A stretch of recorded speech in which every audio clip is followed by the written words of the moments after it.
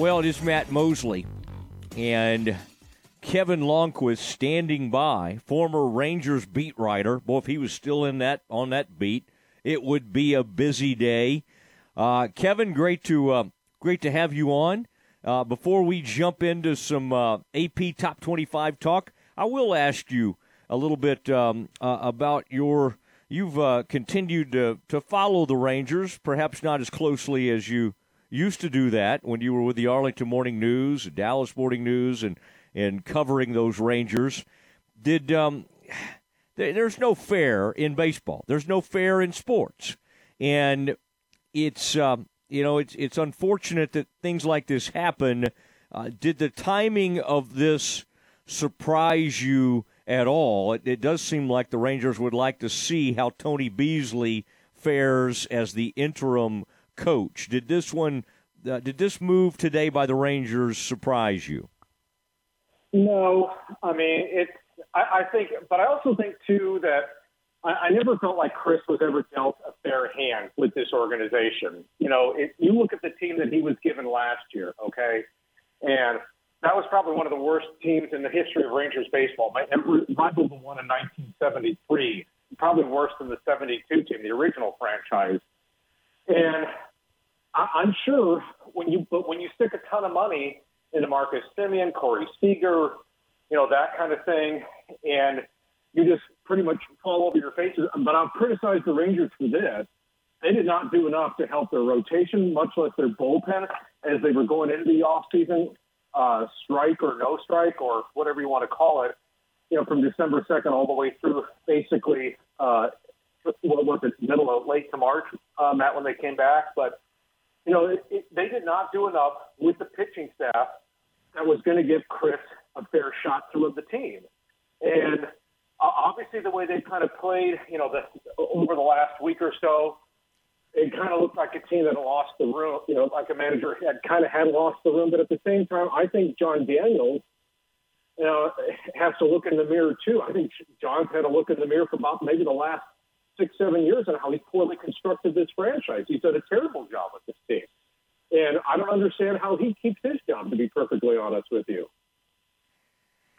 Well, it's a fair question. I like John personally, but who knows what is on the horizon there. But by the way, you're talking to a very angry Twins fan too, who's seen his team absolutely give up the ghost over the last 3 weeks too. So, and I can think of another man, and I've actually been calling for Rocco Baldelli's dismissal. So, but that's another story. The general manager for the Twins is obviously was part of the Rangers organization when they were at their height, and interestingly, he's there. And then, of course, another assistant general manager is over with the Padres. So John Daniels did send people out into the all across Major League Baseball. Now, Kevin Lonnquist from Rivals. Kevin, I found it interesting. Rivals.com. You can follow him at Sikkim Sports. And I love your I like that weekly column. What were they thinking? WWTT. I can read. You can read that on Rivals if you are a member. And Kevin, to become a member on Rivals, you just you can go to your Twitter handle, or you can go to Rivals. There are several ways to do it. What's the easiest way to become a card carrying dues-paying member of Rivals.com and get all this great information? All right, so you go to www.baylor.rivals.com. You go to the sign-in piece up in the upper right-hand corner of the home page, and it'll walk you through the very easy steps to become a member. I think it's like $8.99 a month. So as I like to tell people, you're basically spending one lunch money if you put the brown bag in for that one day of the month to spend a month with us. You can always post our interviews up there, and we get huge downloads on your appearances. So feel free to put that behind your paywall and entice people even more. I don't know if I have the ability to give you permission or not, but I'm going to anyway. Now, Kevin, I'm fascinated by the fact that the AP Top 25. Now, they'll sometimes be somewhat like the coaches poll, but to have it exactly like the Oklahoma Baylor 9-10 in the coaches poll, and now 9-10 in the AP Top 25. Now, the Big 12 media picked the Bears to win the conference. The national media, and that includes some of the Big 12, it's just more of it's a larger gathering of people. But I would say, and the coaches, of course, across the country, seemingly the Oklahoma brand is putting it ahead of the Bears. Did you find that somewhat interesting that the AP poll came in exactly like the coaches poll when it came to Oklahoma and Baylor?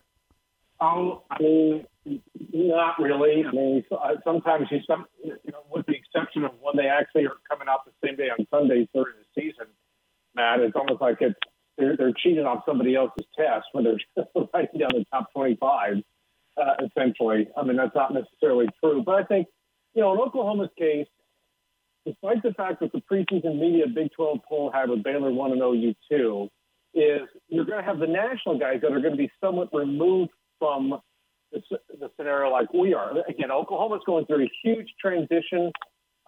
There's a lot of hopes that Gabriel will continue their line of great quarterbacks that have come through that program. There's obviously the hope that Brent Venables can just carry on the tradition, much like everybody else has done prior to him. Bob Stoops, Lincoln Riley, that sort of thing. I think just from that standpoint, that's why Oklahoma gets the benefit of it out as being a blue blood. I mean, that's why people are up in arms last week when the coaches poll came out. Texas was in it, and people were going, what have they ever done in the last 10 years?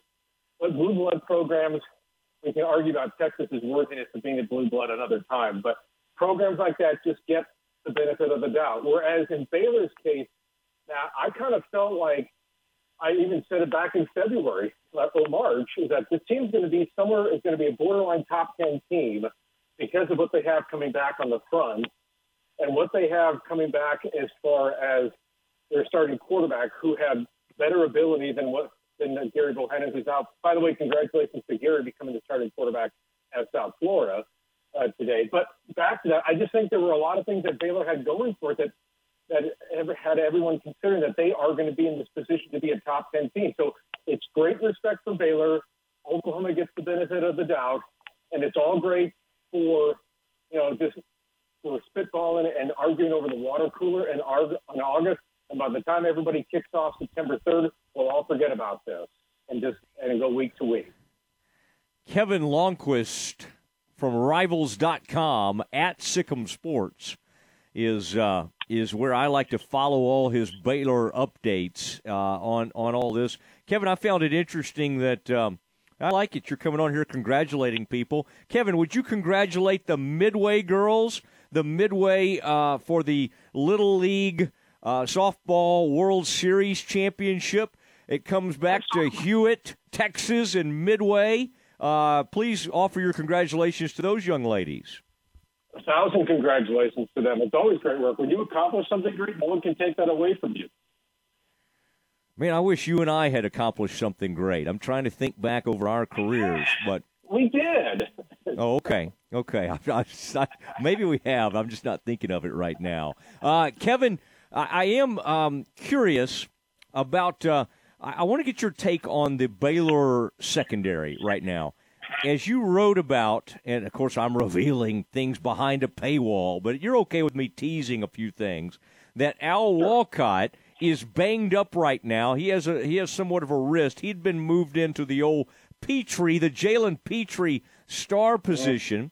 Snacks back there, Lorando, who had played in those positions, has been moved to cornerback. Now, first of all, Lorando's, you talk about a physical, thick dude. We're talking about 6 feet, 205 pounds. He's a biscuit away from being back there at linebacker, and they're going to put him – he's going to play cornerback. What do you think of that move, and what do you think that says about what Aranda and Ron Roberts are trying to accomplish back there in the secondary?